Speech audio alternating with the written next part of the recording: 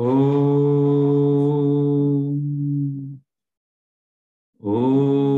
Sahana Bhavatu Sahanau Punaktu Sahaviryam Karavavahai Tejasvinavatitamastamavid Vishavahai.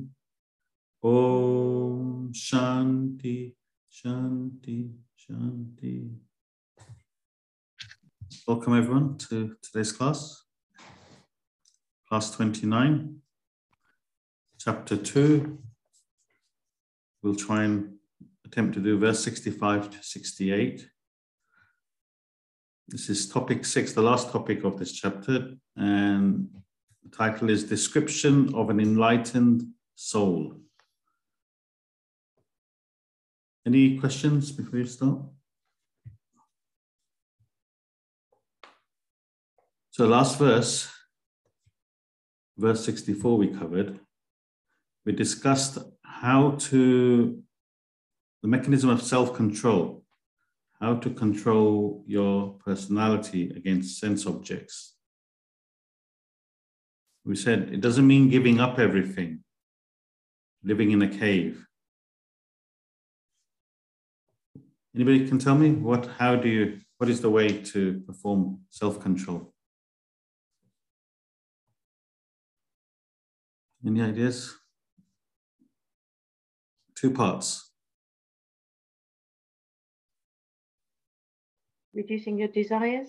Reducing your desires, yeah. That's one way. Anybody else?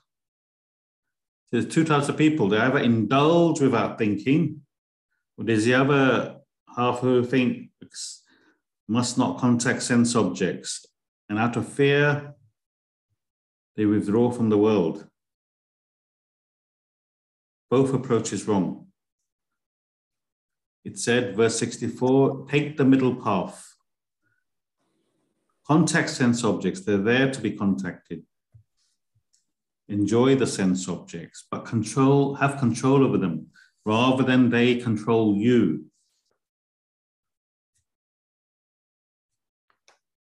Don't let them carry you away, take over your likes and dislikes. So we have to be in control of it. And how do you stay in control of your senses? The intellect has to be strong enough to control it. No, I don't want to go to a restaurant again today. I went yesterday and the day before. I need to control it. Examine, control our likes and dislikes through the judgment of the intellect. Is this right for me? The other way is that we act impulsively. So all actions must be propelled by intellect, not impulses of the mind. Mind is impulsive. The child in you, I want this, I want that. The intellect is the adult. If you do this, then you're practicing self-control. And we said, a strong intellect sees what's going to happen before you embark on the experience. I must be aware. An average intellect realizes what's going to happen during the experience. A person with no intellect does not realize even after the experience. So what? I did it. So no need to give up sense objects, enjoy everything in life. But this verse 64 is saying, think before you act. That's the first part of self-control. The second part of self-control is to not create further likes and dislikes. Who can explain the second part? What does it mean not to create further likes and dislikes? How should you behave?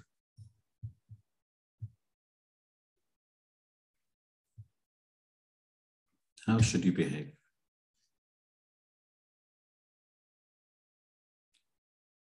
End each experience with that experience. So after an experience, don't linger mentally on how good that experience was or how bad that experience was. Because when you linger, it creates further likes and dislikes. Remember, I gave you an example of my friend in Vegas. You relive the experience every day. The desires become stronger and you need to go back again. So end perception with perception, meaning don't let the mind wallow in the experience. Don't let the mind keep reliving that experience mentally. And if we practice these two disciplines while acting in life, and we're practicing self-control, we attain peace of mind, we become happier. If the mind is calm, then your intellect is more firm and sharp. And this results in you being more efficient and productive in life, which then leads you to wealth and happiness. And this is what everybody wants in life. If you practice self-control, you'll be rewarded with prasad, and the prasad will be peace of mind. Yeah. Any questions on that? That was the last verse we covered. And the reason I went through it in a bit more detail is because it relates to this next verse that we're going to cover today. Any questions on that?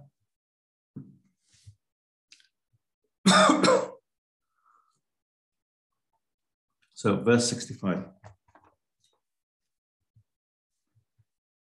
Prasade sarva dukkhanam hanirasyopajayate prasana cetaso yasu buddhihi paryavatishtate prasade sarva dukkhanam hanirasyopajayate prasanna cetaso yasu buddhihi paryavatishtate. In peace, all his sorrows are destroyed. The intellect of the tranquil mind soon becomes steady. So you practice self-control as in verse 64, and the result is the sorrows are destroyed. The mind becomes more peaceful. And the result is happiness, no more sorrow. What agitates the mind, by the way? Any idea? What agitates the mind? What is it that agitates the mind?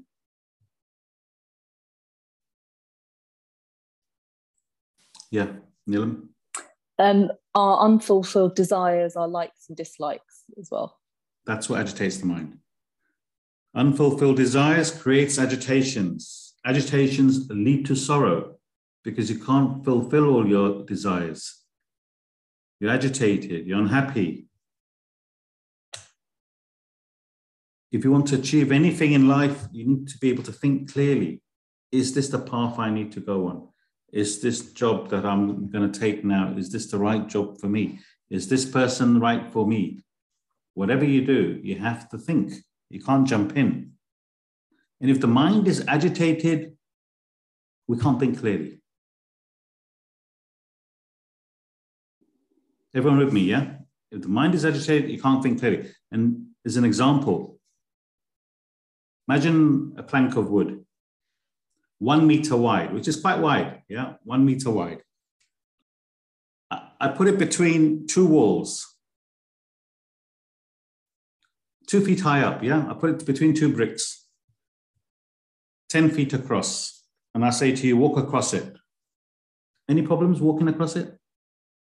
1 meter wide plank, 10 meters long, 2 feet high. I put it on a couple of bricks on either side. Anybody who'd be scared to walk across that? Yeah. You even do it with your eyes closed. You walk across it with your eyes closed. Now we put the same plank of wood that you've been walking across between two tall buildings. 2 tall buildings, 100 feet high.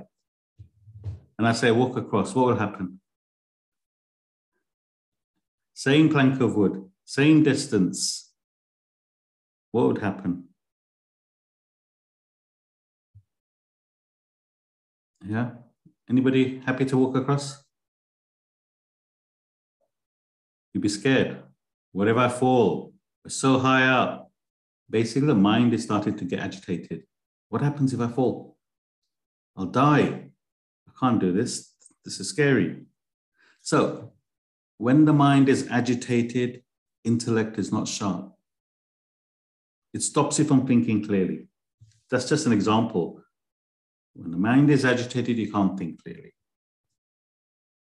So practicing self-control, you have prasadam of a calm mind. When the mind is calm, your intellect is sharper, more clearer. You can apply it to whatever you do in life. Become more well organized, more efficient, more productive. Take control of your personality. And by doing this, it leads to wealth and happiness. Because whatever you're applying your mind, your intellect to, you're achieving it. So therefore you become more successful. Leads to wealth and happiness. Anyone here not looking for wealth and happiness? Everybody in the world is looking for wealth and happiness. That is the main motivation for anyone. This is the formula of how to get it. No matter what you're doing in life, no matter who you are, two main motivations of any human being is wealth and happiness. Even if you're doing charity work, seva, you're doing it because it brings you happiness. I'm able to serve. It brings you inner peace, calm, and happiness. Any questions? Calm mind, sharp intellect. Sharp intellect, application in life. Application in life creates wealth, happiness. Is that clear to everyone? Yeah. So there's a formula in verse 65. And for the people who don't have the book, Ravi, could you put it up, please?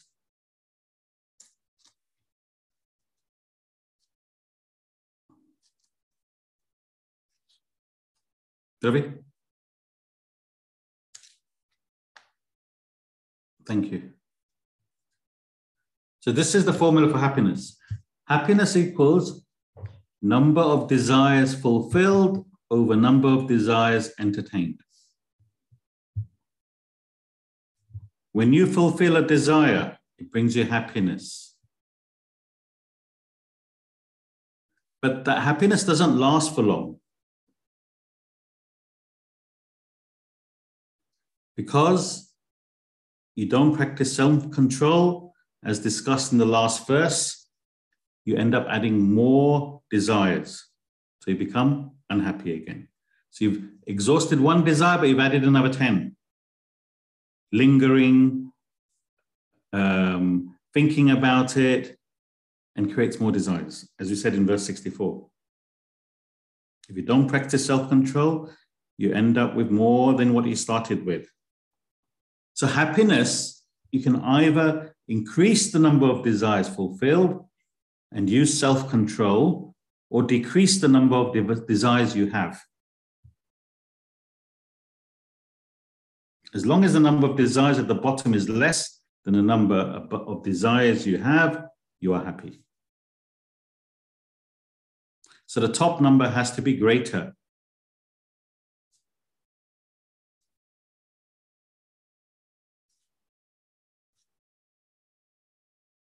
Thank you, Ravi. Any questions on that? Is that clear? If you have more desires than the desires you're fulfilling, then you'll be unhappy. You're never going to be able to fulfill them.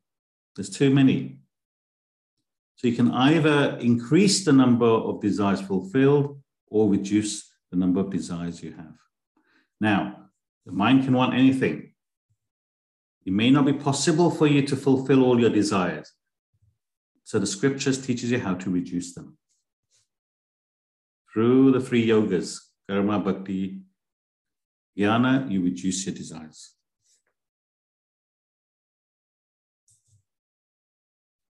Any questions on that formula? Does that make sense? A person living in a shack, he has nothing, but hardly any desires. All they want is food for the day. When they get that, they are content. They are happy. One desire, I just need to feed my family. He gets enough food and more. He's over the moon.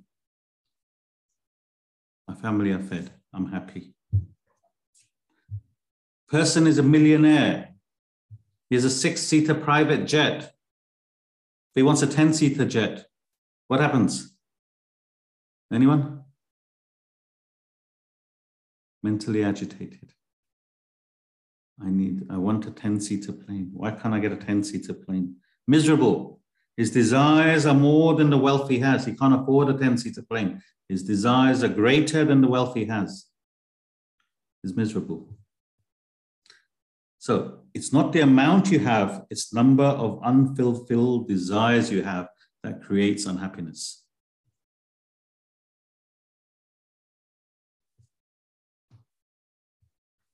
Any questions? Does that make sense? Is it clear? So by practicing the formula of self-control in verse 64, using this formula in life, we can gain wealth and happiness in the world. And this results in peace within, which is what everyone is looking for. These great sages, they knew how a human being thinks, what he wants from life. And therefore this formula is given. Okay, this is what you want. This is how you get it. I've never seen this guide to gain happiness anywhere else in everything I've studied. It's the power of our scriptures. It's all in this book. And we pay thousands to go on some course to teach us this. Get rich quick, be happy. And this Gita, it tells you the formula of how to get whatever you want from the world. Nila, could you read, please? Practice of self-control as prescribed in verse 64 results in peace of mind. In that peace, your mind is rid of all sorrows. You gain happiness. Furthermore, in a tranquil mind, your intellect becomes steady and sharp. Consequently, you become more efficient, productive, and prosperous in your field of activity. Thus, the formula of self-control from verse 64 satisfies the two main pursuits of mankind, wealth and happiness. People pursue happiness directly or seek wealth with the hope of gaining happiness through it. Whether attempted directly or indirectly, the search for happiness inspires all activities in the entire world. Both fulfilling your desires and reducing existing desires increases happiness. A simple quotient gives the entire picture. Happiness is the ratio of desires fulfilled to the desires unfulfilled. To put it in the form of an equation, happiness equals number of desires fulfilled divided by the number of desires entertained. Your happiness increases by increasing the numerator or by decreasing the denominator, or both. But in practical experience, when you fulfill a desire, you fail to practice the formula of self-control. Many more desires spring up. Consequently, the level of happiness often reduces with the fulfillment of a desire. But by living a life of self-control, your likes and dislikes wane, your desires drop off, your happiness increases. With a disturbed mind, your intellect cannot function properly. Conversely, when your mind is calm, your intellect becomes sharp. Your actions become more dynamic and productive. You progress in life. Verses 64 and 65 together provide the formula for finding peace and tranquility within and gaining wealth and prosperity in the world, thus satisfying the main pursuits of humanity. Thank you very much. Any questions? So you have to study these two verses. Think about them. Think how you can apply it to yourself, your personality, your life. It's not going to happen overnight. So you gradually need to apply it to yourself. Yeah, practice with it. And that's how you will become a master from it. Verse 66. Nasti buddhira yuktasya, nacha yuktasya bhavana, nacha bhavayata santi, asantasya kutha sukham. Nasti buddhira yuktasya, nacha yuktasya bhavana, nacha bhavayata santi, asantasya kutha sukham. There is neither knowledge nor meditation for the unsteady, and to the unmeditative there is no peace. To the peaceless, how can there be happiness? So this verse summarizes. It says, those who practice what is prescribed in verse 64 and verse 65, and his focus is fixed on the self while doing this, practicing this, this person has chosen the correct path in life. He will get peace and happiness. He is called a yuktaha. So a person who does this, practice this, is following the right path in life. He'll get anything he wants. A person who does not practice this and does the opposite of this is termed an ayuktaha. So a ayuktaha means a person who does not practice self-control. He merely acts on his likes and dislikes.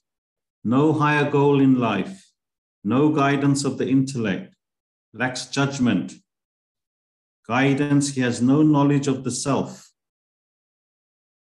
No guidance, no knowledge of the self. And even if he did have knowledge, he can't concentrate on the self.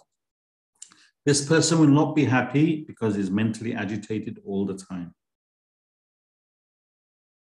Therefore has no peace of mind, lost in the world. And this is the majority of people in the world. They're purely going by their likes and dislikes. No spiritual knowledge, lost in the world.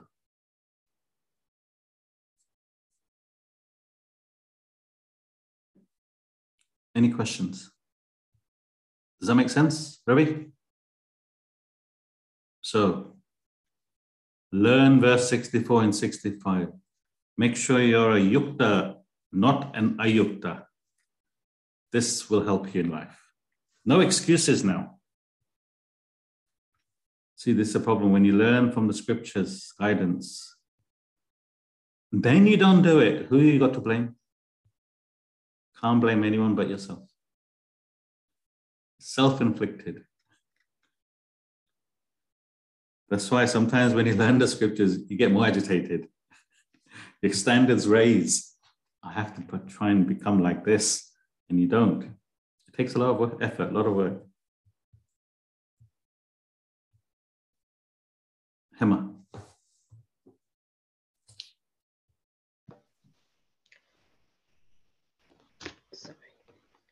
A yukta is one whose senses are under control and whose attention and concentration is fixed on the self within. Such a person has chosen the right path in life and moved steadily towards peace and happiness. An ayukta is the opposite of a yukta. He lacks discrimination and concentration upon the Supreme. He does not practice self-control. He merely runs after his likes and dislikes without a higher goal in life. Consequently, he lacks peace of mind. Without mental peace, he cannot be happy. The last two verses describe the achievements of a yukta. He gains mental peace and material prosperity with self-control. His intellect exercises its control over his likes and dislikes. His mind gains peace. With the mind peaceful, the intellect acquires sharpness and strength. Thus, the intellect promotes peace, and peace in turn promotes the intellect. A stronger intellect renders actions more dynamic and more productive. This verse and the next strikingly contrast an ayukta with the description of a yukta in verse 65. An ayukta has neither prosperity nor internal peace. Furthermore, without the guidance of the intellect, he is lost in the world. The next verse shows this inevitable end. Don't worry about the terminologies so much. It's a person who follows these principles, gains peace and happiness because his intellect is sharp. He applies it in his life. And a person who doesn't becomes lost in the world. No control. And what happens to him? Next verse.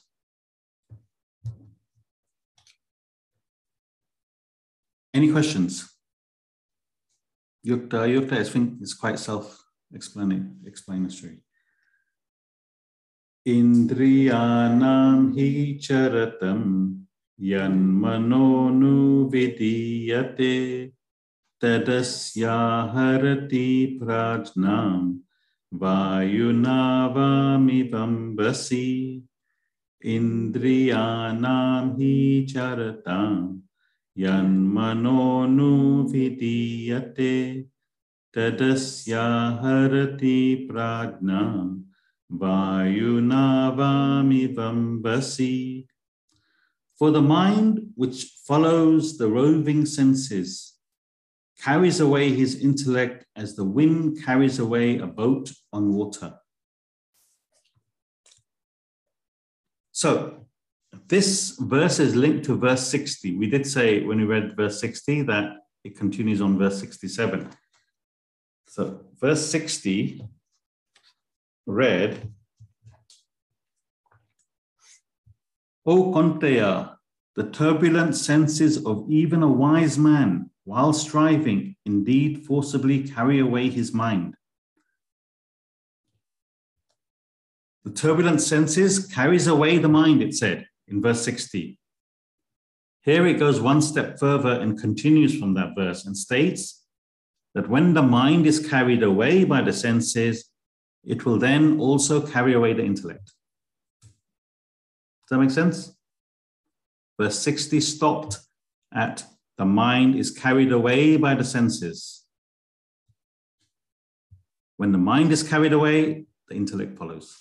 This is what verse 67 is saying. The mind will take away the intellect as well. Just like the wind carries away a boat in the ocean. So this metaphor of a boat in an ocean is given. Very interesting. So there's a boat in the sea. The boat represents the individual, us, human being. The ocean is the world. The wind is our desires, our passions of the mind. The captain of the boat is the intellect. Any idea what the compass is, which guides him? What does the compass represent? Any idea? Dharmesh? Inner soul. Inner soul. Yeah, okay. What else? Anybody else? What does the compass represent? I'm not moving on until someone answers it. Direction. Direction from? The self. The self. To the self. Yeah, you're all there, but you haven't said the one word I'm looking for. Knowledge. Intellect. Nope. Not consciousness. You're all on the ballpark. What guides you? What are we doing right now? What are we learning? Knowledge, the scriptures. Scriptures. The compass is the scriptures, which guides you to the self, to meditation, what everybody else said, the soul, etc. But it's the knowledge of the scriptures that is guiding you. So the compass represents the scriptures. So, boat represents the individual. The sea, the ocean is the world that we go through. The wind are the desires and passions of the mind. The captain is the intellect. He thinks, okay, which way shall we go? And the compass is the scriptures, the guidance. So if a boat is left without a captain, meaning the intellect, if the boat is left without a captain and a compass in stormy weather, what happens to the boat? No captain to guide it, no compass to guide it. What happens to the boat in stormy weather?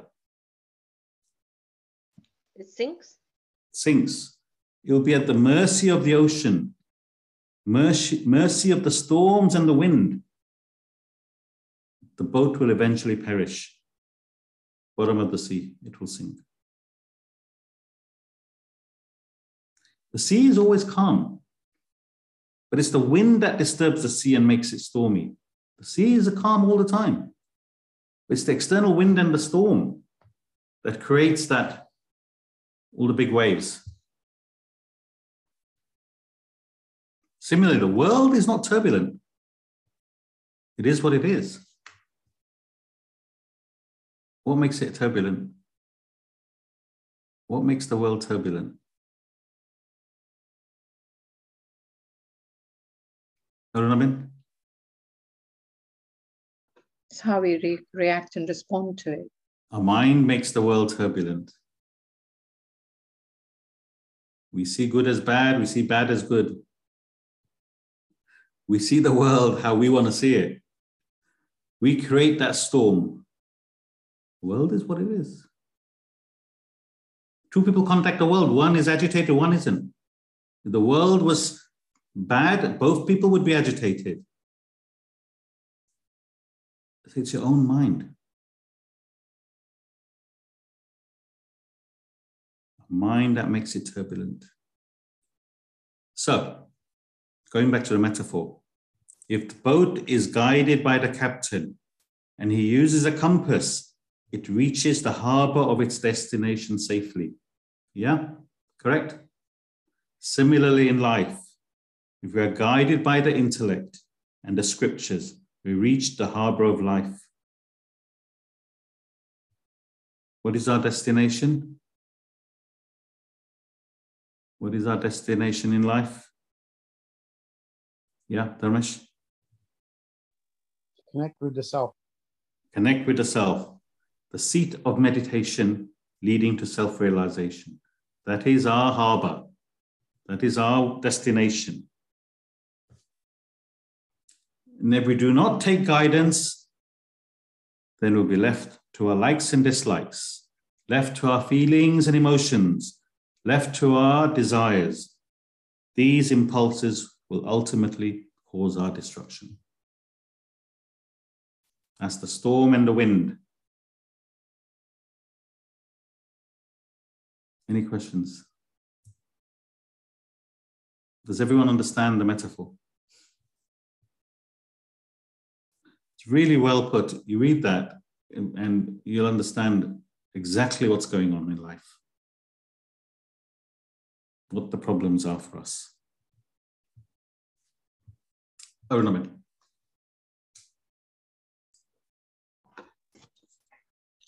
This verse picks up the sequence of thought from verse 60.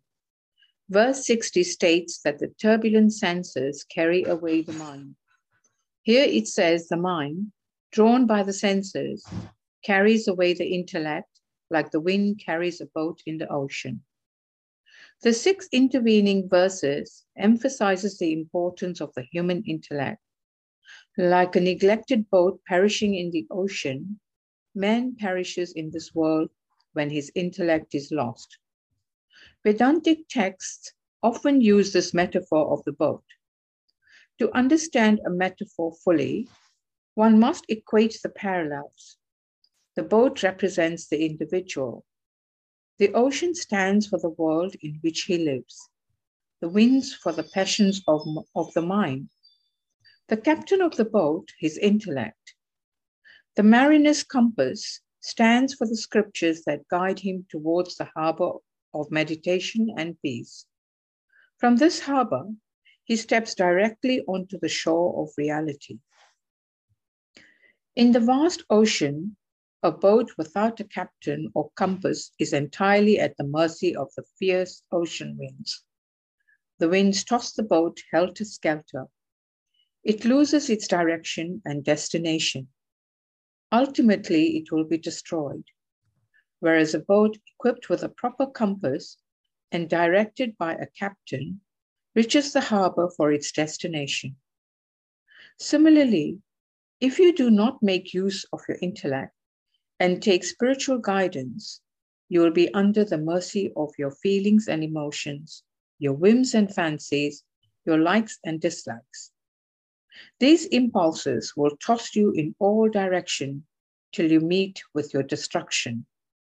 But when your alert intellect consults the scriptural doctrines, it will free you from the influence of the devastating passions of your mind.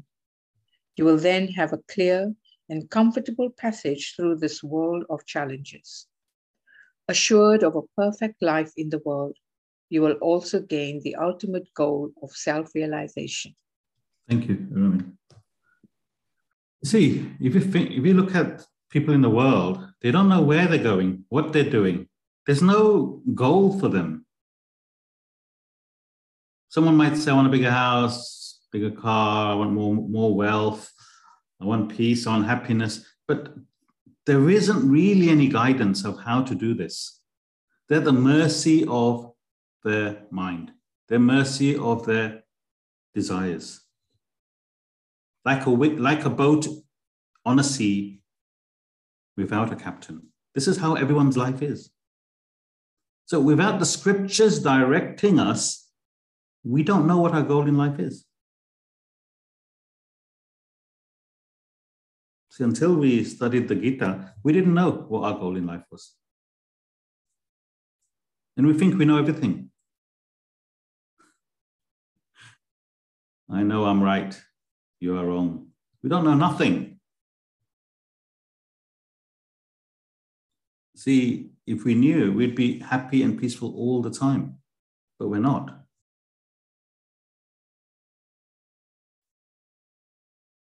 So we just go from, like a pinball machine in the world.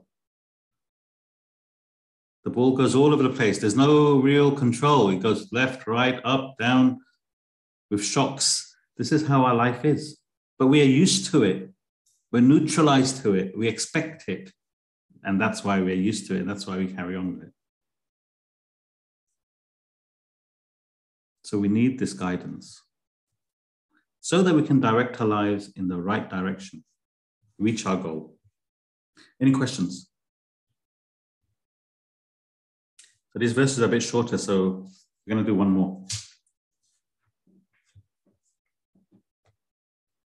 Tasmad yasya mahabaho nigarhitani sarvasaha indriyanindriyatebhyas tasya prajna pratishtita tasmad yasya mahabaho nigarhitani sarvasaha indriyanindriyatebhyas tasya prajna pratishtita. Therefore, O Mahabaho, his wisdom is established, whose senses are completely restrained from sense objects.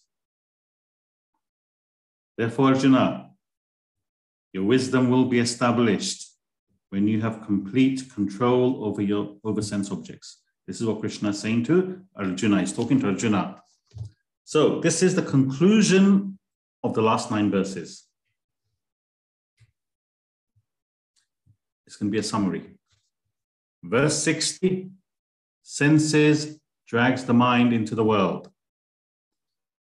Verse 61, therefore control the senses, concentrate on the self. Verse 62, 63, if you don't control, then the ladder of fall. Remember, we said the ladder of fall? Yeah. Verse 64 explains how to perform self-control, how to practice self-control.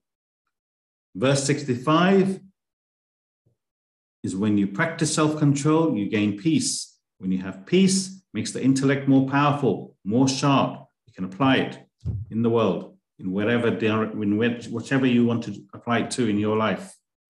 Verse 66, if we don't control, no peace, no happiness. Verse 67, the mind drags away the intellect and we perish.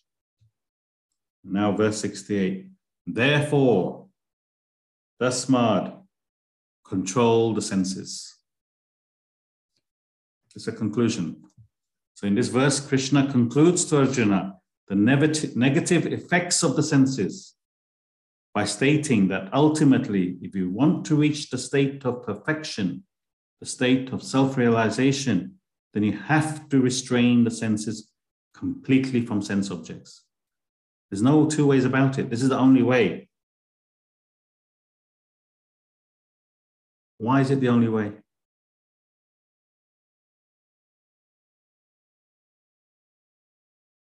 Why is it the only way? What do the sense objects do to you? What do your senses do to you? Vanita? All the senses keep you attached to the world. Keeps you attached to the world. And where do you want to go? I want to look within, so... Look within. Senses are outside. We want to go inside. So if you don't control your senses, you can't go inside. You're constantly outside. Then how are you going to manage to connect to the self? Senses keep you in the world. That's why you need to control it. And because the mind is attracted, you need to develop the intellect so that the intellect can control the mind, which then you can control the senses. It's quite simple.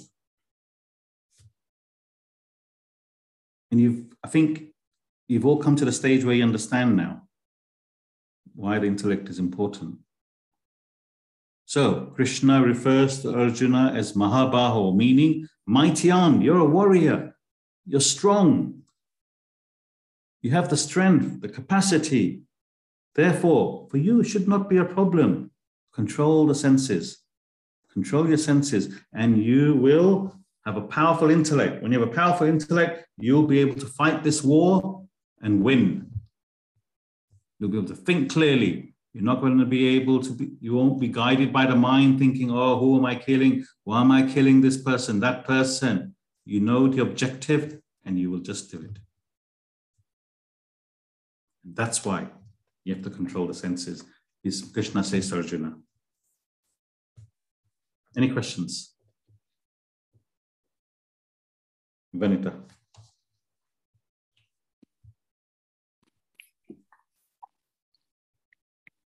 Here, Krishna logically concludes his scientific analysis of the devastating influence of the senses on a human being. Therefore, he declares, a person reaches a state of perfection when his senses are completely restrained from sense objects. The use of the word tasmat, therefore, appearing throughout the Gita indicates that its message is based on logic and reason. Verse 60 states that the turbulent senses drag the mind away. The following 6 verses explain the role and the importance of the intellect. Verse 67 states that the mind, attracted to the senses, draw the intellect away with it. When all the important intellect perishes, one meets with total disaster. This weakness from sensual indulgences cause all human degradation and destruction. Human perfection can therefore be measured by one's control over the senses in the world of sense objects. Arjuna is addressed as Mahabaho. Mahabaho literally means mighty armed and indicates that his strength and valor. The Lord thus reminds Arjuna of his great power and stability, suggests that he should apply it to subdue his senses. He who has an absolute mastery over the sense objects of the world gains the state of enlightenment. Thank you. Any questions? So this is why we need to study the scriptures for our guidance, because it tells us what we need to know to navigate in life. We're not born with this knowledge. If we were all born with this knowledge, understanding, we wouldn't have any problems in life. But none of us are perfect because of this problem, no guidance. And it's not our fault either, because it's not available everywhere, this knowledge. It's not accessible. And this is the problem. So we're all quite fortunate that we have this knowledge available to us. We're very fortunate. It's all due to your past karma, your good karma, that this knowledge is available to you. It's available to everybody, but you see the importance of it in your life. So you should be very grateful to the universe that you have this. Now, out of so many people, you have this capacity to come to these classes and learn this. The least you should now do is the final step and try and apply some of it. Otherwise, it's all wasted. Your Sunday mornings, wasted if you don't apply it. Apply a little bit. And that only you can do. Krishna can go on and on and on. And we all bow down to Krishna. We all light the diva to Krishna. But it's up to us to practice some of his wisdom. That is up to us. No one can make us do that. Any questions? Today's bank holiday weekend. We said we'll keep it short. So I'm a man of my word. Any questions? So next class, we will finish chapter 2. We finish. And from chapter 3, it calms down, tones it down, much more accessible, easier to understand. Krishna spoon feeds Arjuna the knowledge, slowly, one spoon at a time. And we'll be doing the same thing. So all this will come to fruit from the next chapter as we break it all down. Like I said, chapter 2 should have been chapter 18. That's why it's so tough. So don't worry too much how much you got from that, chapter 2. Chapter 3, it'll all be toned down, diluted. Okay, have a great weekend.